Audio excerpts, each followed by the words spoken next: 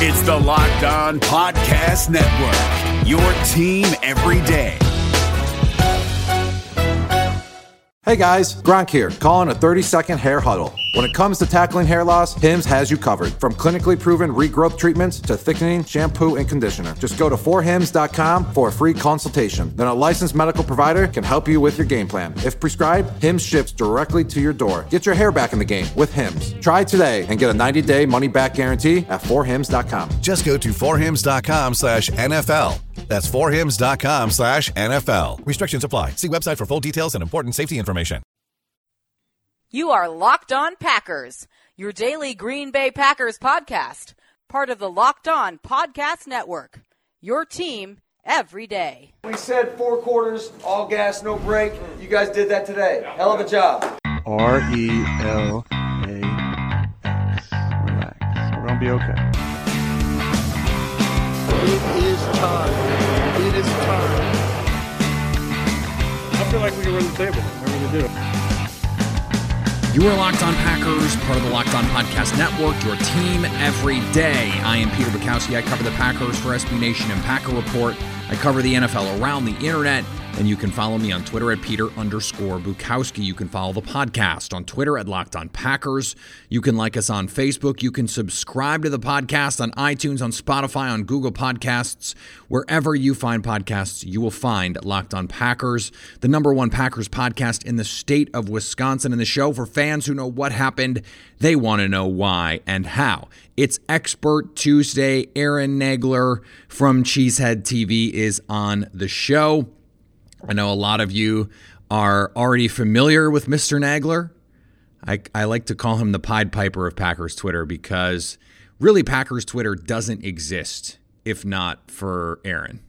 And as Aaron goes, so goes Packers Twitter in most cases. And we have a lot to talk about, from Mike McCarthy to what's going on with Seattle Green Bay this week. We've got a lot to talk about. I'm really excited to get you to that conversation. Aaron has been doing this digital Packers coverage thing as long as anyone, and he deserves a lot of credit for that. So I'm glad we were able to make that happen. Again, a lot of you have asked about it. I know a lot of you follow him and consume the content that he creates and have been asking for him to come on the show, so here he is. We do have to start, though, with Mike McCarthy. I never thought in a week where the Packers are playing in the divisional round of the playoffs against a nemesis, against a team who has handed them the most iconic defeat of the last generation for Green Bay Packer fans, that we would be talking about Mike McCarthy. But on Monday, Mike McCarthy got the Cowboys head coaching gig. Apparently slept over at Jerry World and the whole thing. I think it's a great hire for the Cowboys. I think he's going to evolve like Andy Reid did, and I hope Packer fans are happy for him. I hope that they see what he gave to this franchise, what he represented, and what he can now give to another team. I for one, am hoping for him to succeed, despite the fact that it's the Cowboys, a team that I think most Packer fans grew up absolutely reviling. But Mike McCarthy is a good one. And much like Randall Cobb, I think a lot of Packer fans are a little sad to see Cobb succeeding in a Cowboys uniform just because it's got the star on the helmet, but are happy to see Cobb succeeding. My guess is it's going to be a similar situation with Mike McCarthy. The Packers do not play the Cowboys in 2020, so there will be no revenge game or anything like that next year. For our purposes, though, this is an opportunity to fully turn the page, to say everything that went on last year, it's now fully behind the Packers, it's fully behind the fans, everyone. And you can look at what happened with this offense this year.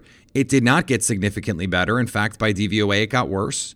Matt LaFleur changed a lot of things about the offense. And from a process standpoint, Aaron Rodgers playing a little bit more in the pocket, trying to extend plays less often. They relied much heavier on Aaron Jones to create both in the run game and in the passing game, using a variety of formations, using play action more. The process was very different, even if the outcome wasn't extremely different. And this was a franchise in need of a reset.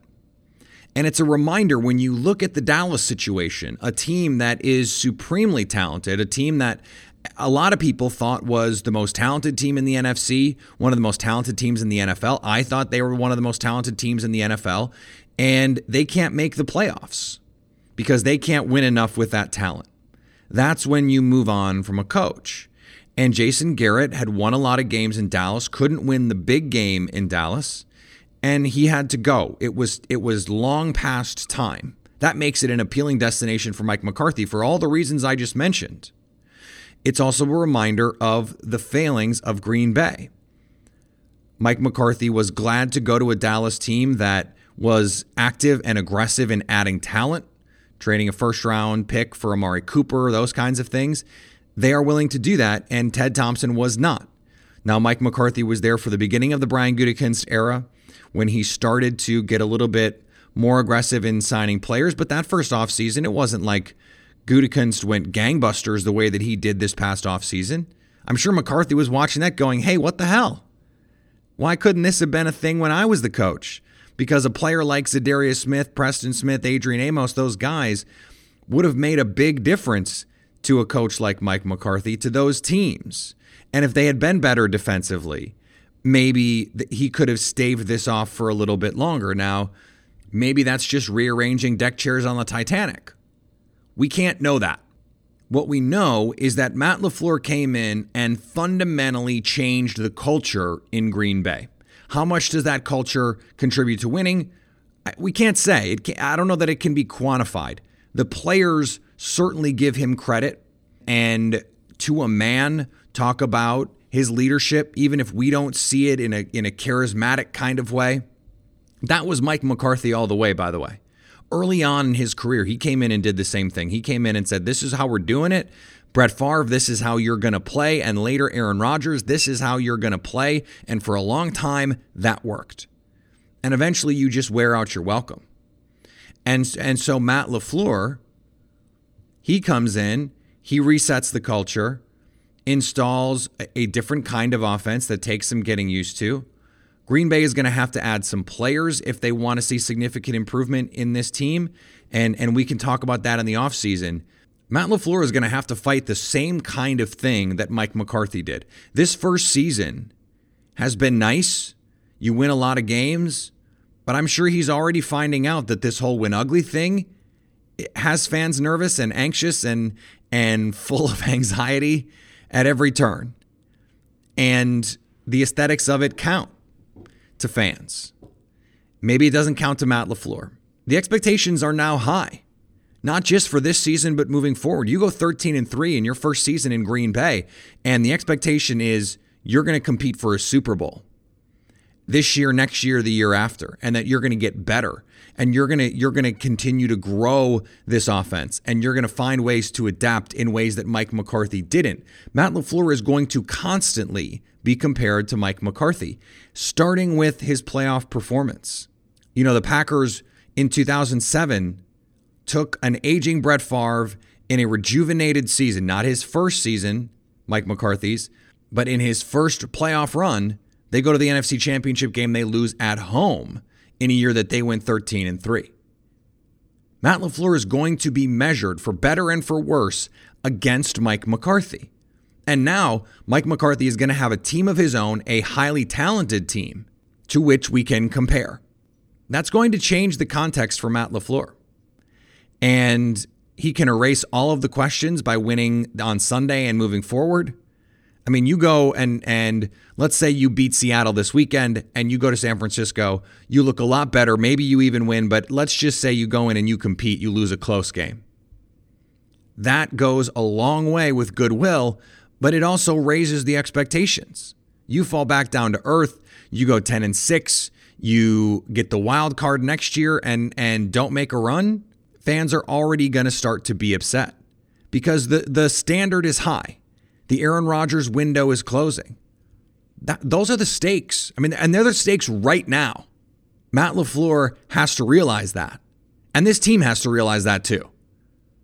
This is an enormous game on Sunday, not just because it's a playoff game, not just because it's the divisional game, not just because they're home or they're favored, but because this is the kind of situation Green Bay had not been in often enough under Mike McCarthy, a 13-3 season, a first-round bye, an opportunity to make a run at a Super Bowl.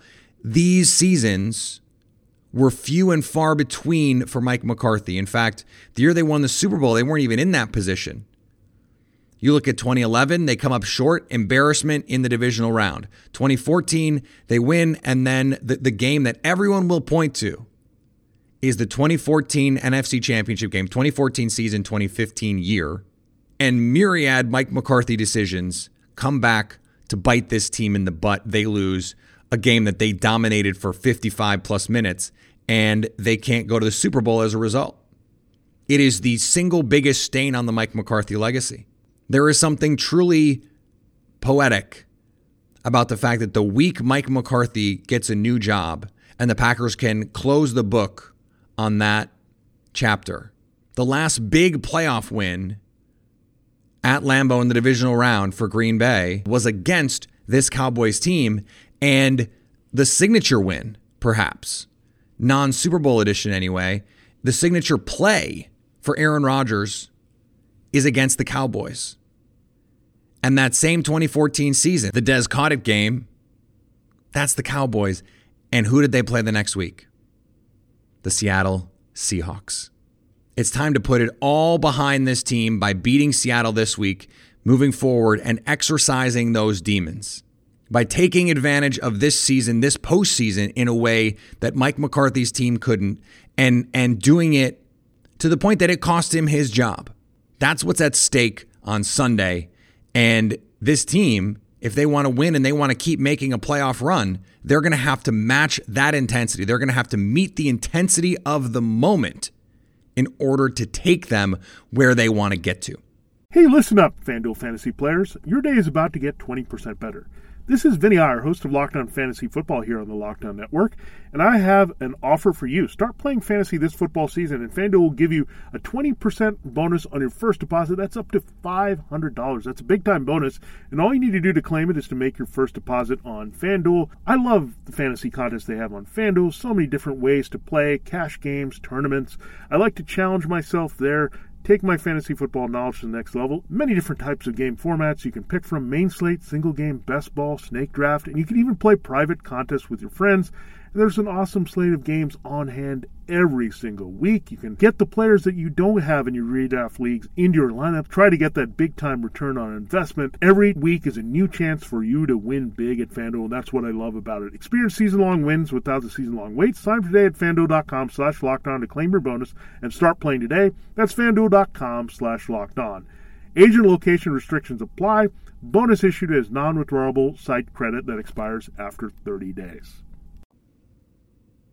David Harrison here, the Locked On Washington Football Team podcast, celebrating with you a 21 grain salute to a less boring sandwich thanks to Dave's Killer Bread. I don't know about you guys, but when I eat pizza, I eat it for the toppings, not the crust. And when I eat a sandwich, it's for what's inside the bread, not for the bread. But when I throw a sandwich on 21 whole grains and seeds, thin sliced bread from Dave's Killer Bread, it is the epitome of addition by subtraction. That thin sliced bread lets me focus on what's inside the sandwich, but also adds to the sandwich with killer taste, killer texture, killer nutrition, a subtle sweetness, and a seed-coated crust. Dave's Killer Bread is America's #1 organic bread for a reason. It tastes so stinking good. Dave's Killer Bread is made with the highest quality organic and non-GMO ingredients and is power-packed with whole grains, fiber, and protein.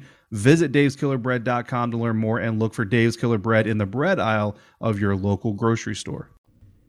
All right, he is the co-founder of Cheesehead TV, so you're probably already following him, but if you're not, you can do that on Twitter at Aaron Nagler. Aaron, thanks for joining Locked On Packers. Hey, thanks for having me, Peter. It's nice to be here. Nice to be on. Great to have you. So I did not anticipate bringing up someone else's coaching search on the week that the Packers are going to play their first playoff game in 2 seasons, but Mike McCarthy is the new Cowboys coach, and I can't not ask you about it. So what are your initial reactions to this pairing? I mean, good for Mike. Love that he got a gig, and he's the first one out of the gate. here in the hiring cycle. I think a big attraction for Mike going down to Dallas, obviously there's a huge collection of talent, right? There's no doubt that this is a team that's in win now mode. They've been disappointing for so long under Jason Garrett.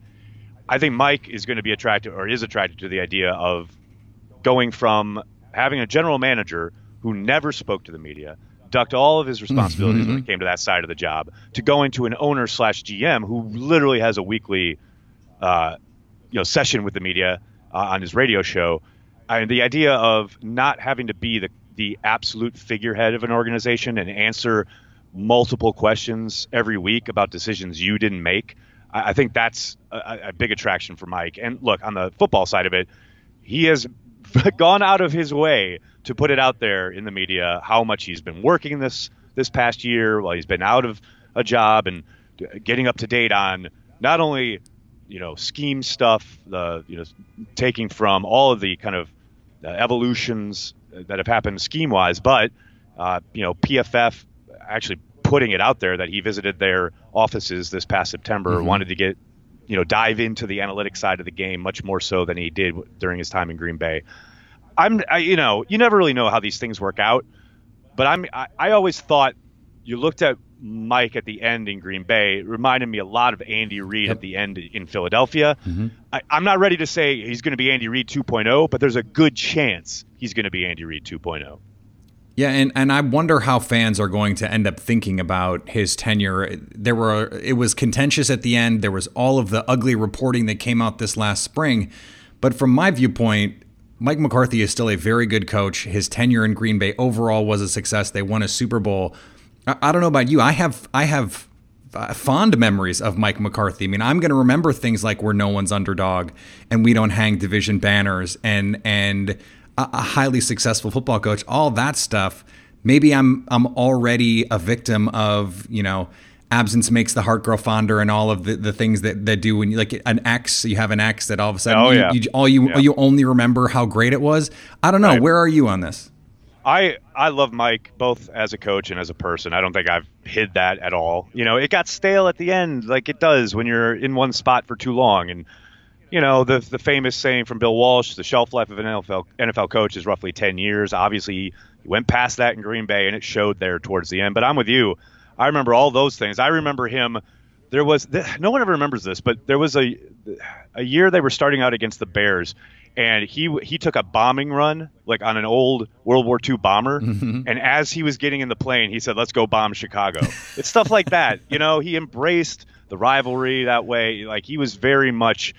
Yeah, and I think Devontae Adams hit it on the head the day after Mike got fired last year when he talked about how, he treated everybody in the locker room like men. He did a lot, not only for the guys in the locker room and for everybody inside 1265 Lombardi, but a lot of stuff around the community as well. And of course, the thing with his son in the basketball game gets blown up, but none of the good stuff that he did in the community ever gets talked about. So, I like I said, I love Mike. I'm really happy to see him get a second chance.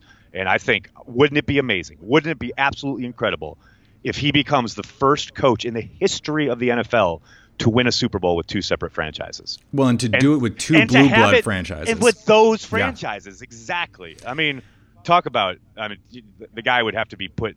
I think the conversation around him would be put in a whole new light. Absolutely. I mean, and the Hall of Fame discussion would be over. He'd be in, and there'd be no question about it. Over. Yeah. It is also fitting, I think, that we talk a lot about the NFC Championship game in Seattle with McCarthy and the decisions that were made. That always gets brought up, right? The goal line calls, and did he get conservative in the second half, all that stuff. Well, this dovetails beautifully now with what the Packers have in front of them. Wouldn't it be fitting if they could, hosting Seattle this time, because there's no question the home field played a role back in 2015, to go in and maybe exercise the demons a little bit with Seattle in the postseason the same week that Mike McCarthy gets the job, to turn the page, so to speak. Yeah, I mean, they obviously don't need extra motivation. No. Most of the guys in that locker room were around for that game. But, I think the guys who were around for that game will undoubtedly have that somewhere tucked in the recesses of their mind. But look, these two teams have played a lot, not only since then, but even before then, and it's been a home team wins affair. And I'm not saying that like Lambeau is an automatic win, but I have a hard time watching or imagining that Seahawks team that we saw yesterday marching into Lambeau and putting out a victory against the Packers. Well, let me ask you about that, because I don't know that anything I saw from Seattle on Sunday changed my mind about how they were as a matchup or what they were as a team. They were an 11-5 team that benefited from a ton of close wins. They were trailing at halftime in more than half their wins, I believe. So this is a team that, like Green Bay, wins ugly. That was the discussion point all season. From maybe whether it was from what we saw this week or what we saw over the course of the season, how do you like this matchup for Green Bay? Because personally, I think it's a great matchup for the Packers. I do too. The thing where I think where the Packers are probably kind of the biggest advantage here is they're playing the red zone on both sides of the ball. Mm-hmm. You look at what the Seahawks have done this year. A lot of I want to say it's a lot of Russell Wilson magic, but it's a lot of Russell Wilson making plays happen that have no business occurring. And I don't think this is a defense that's going to make you kind of methodically march it down the field. I think Pettin's going to kind of try guard against big plays, and once they get in the red zone, they're going to tighten up. And what they can do so well, and that I think will give Russell Wilson problems, is rush with 3 and get to the quarterback. Yep. We've seen that time and time again, especially with Za'Darius kind of roaming through the A-gap.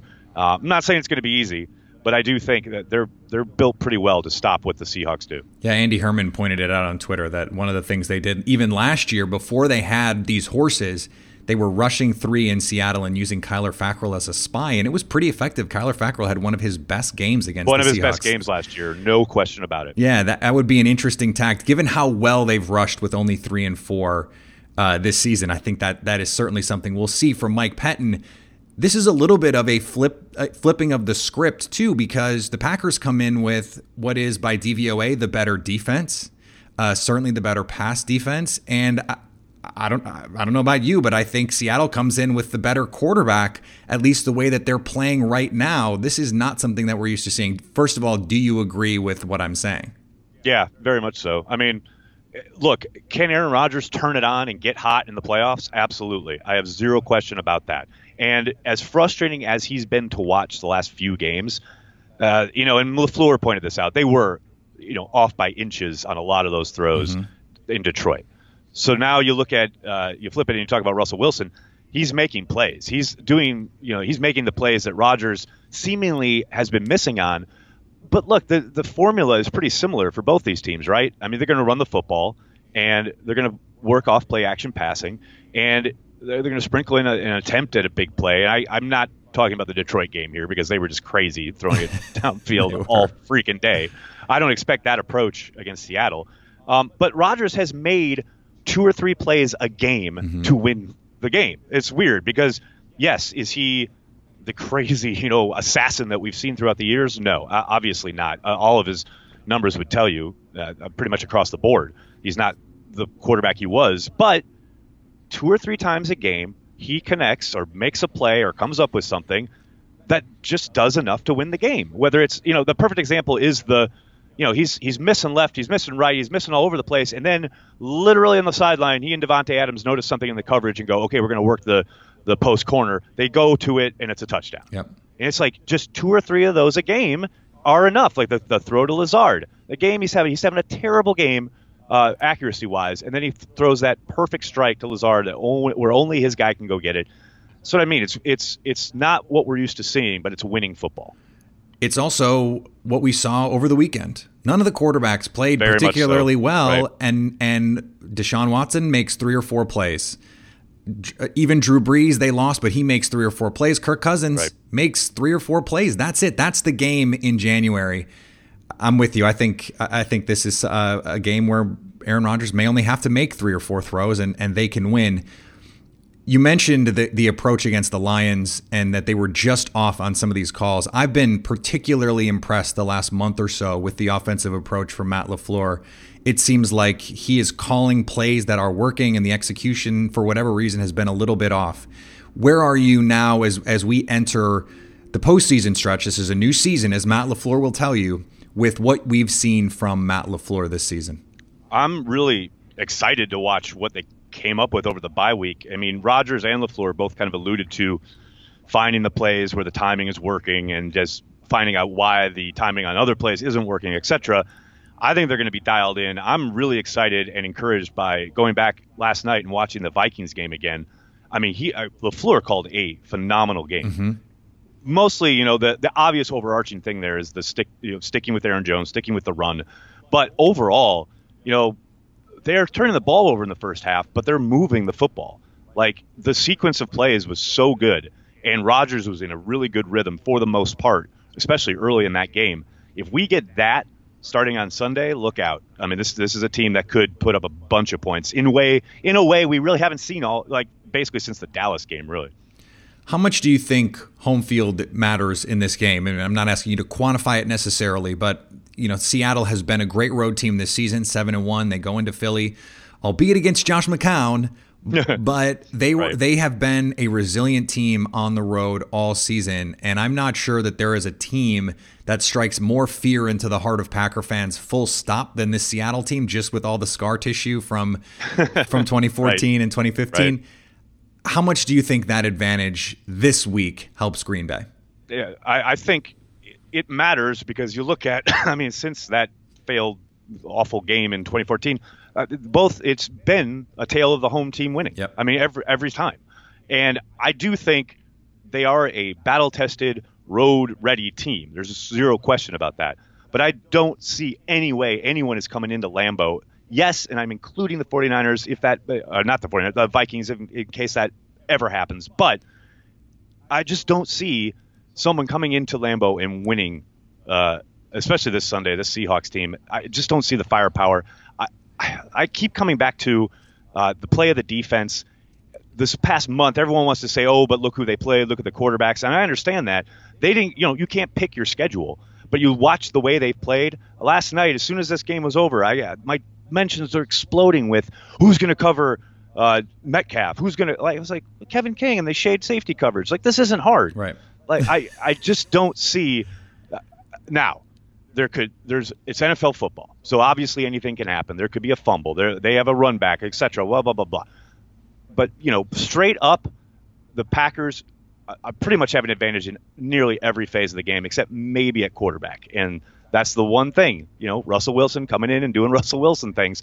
That's where I can understand maybe a little reticence on the part of Packers fans. But for the most part, I'm here to tell you, the Packers are going to win this game. And I'm not saying they're going to win it going away, but they're going to win this game.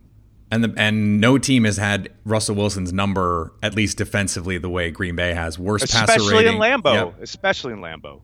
Passer rating is the worst of any team. It's also funny you mentioned the over the last month thing, because over the first month, the Patriots played no one. They played our little sisters of the poor every week for a month. Right. And yet we're talking about a historic defense, but when the Packers do it, we have to talk about all of the bad teams they played. They also did this to Kirk Cousins, and I wanted to ask you about this. They made Kirk Cousins look awful. They dominated defensively this Minnesota team on the road. In their house, exactly. Just a couple weeks ago, does it change your perspective at all on the quality of Green Bay's, whether it's defense or their team overall, that they did that to a team that just went into New Orleans and beat the Saints? Well, it was their signature win of the year. There's no doubt about that. It's the biggest win of LaFleur's young career. There's no question there. Mm-hmm. I don't think yesterday, the Vikings game in New Orleans didn't tell me anything I didn't already know. It was very funny watching how Minnesota seemingly took what Za'Darius did to them and tried doing it with Griffin. Mm-hmm. Having him in the A gap, he did stand up a couple times, although not as much as Za'Darius did. But look, I don't think I'm saying anything that anybody listening to this podcast doesn't already know. But the key to that game in Minnesota was Za'Darius Smith. Yeah. There is no two ways. They could not block him. Between him and Kenny Clark owning their rookie center, they had no answers. And, you talk about Kirk Cousins. Look, Dalvin Cook makes a huge difference, right? We saw that yesterday. There's no question about it. And he's gonna cause some problems for San Francisco, I have no doubt. But on the Packers side, that kind of move that Pettin made literally about a month ago to start utilizing kind of a hybrid of a hybrid almost, where that thing where they've got Za'Darius inside, but they're still strong enough they're kind of playing base, but they're kind of playing nickel. It has given pretty much every team they faced, nothing but problems. And the quick answer for everybody has been that quick pass to the slot, trying to get some cheap yards. But for the most part, that hasn't been able to do enough to crack the code. The Packers seemingly have come up with something that nobody's been able to really kind of figure out and take over. And, that's all credit to Mike Pettin. Well, and if you want to attack Seattle anywhere, the interior of their offensive line is vulnerable. They played decently against Fletcher Cox, but early in that game, Fletcher Cox single-handedly kept the Eagles close against a Seattle team that should have been up, 20 points on Josh McCown. Again, this is, to your point, another place where Green Bay has a matchup advantage. Aaron, this has been awesome. I'm sure most of my listeners, if not all of them, already follow you or consume the content that you create. But on the off chance that they don't, let them know everywhere they can find your stuff. Absolutely. You can follow me on Twitter at Aaron Nagler and the Cheesehead TV YouTube channel or CheeseheadTV.com. We're everywhere. We're devoted to Green Bay Packers fans worldwide. Indeed. Thanks, Aaron. Appreciate it. Thanks a lot, Peter. This episode is brought to you by Wise.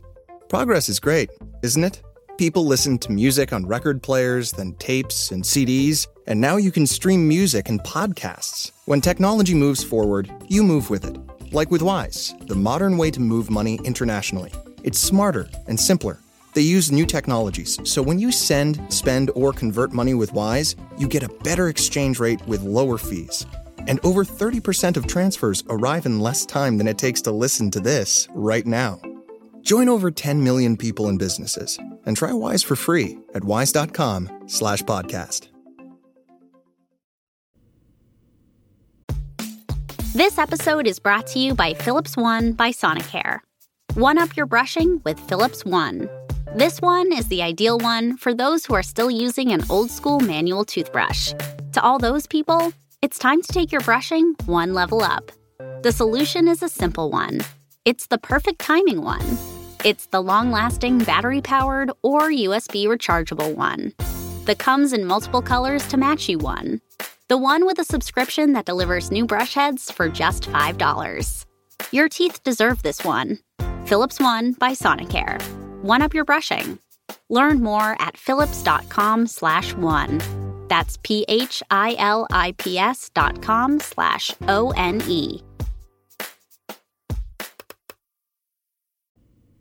All right, I want to thank Aaron again for joining the show.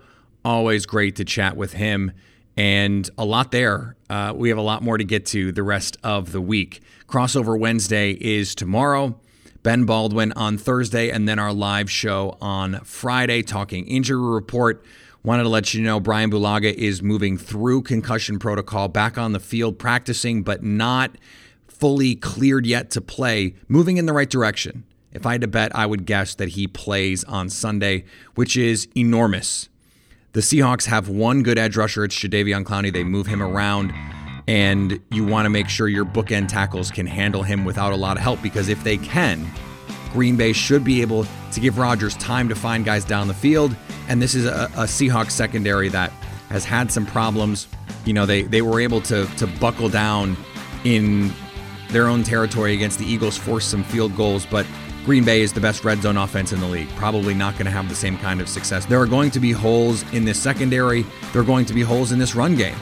Seattle, 26th in DVOA defending the run, and they have not been a good defense. Uncharacteristically, have not been a good defense on the road against the Packers team that's rested, that can run the ball, and Green Bay is best when it can run the ball.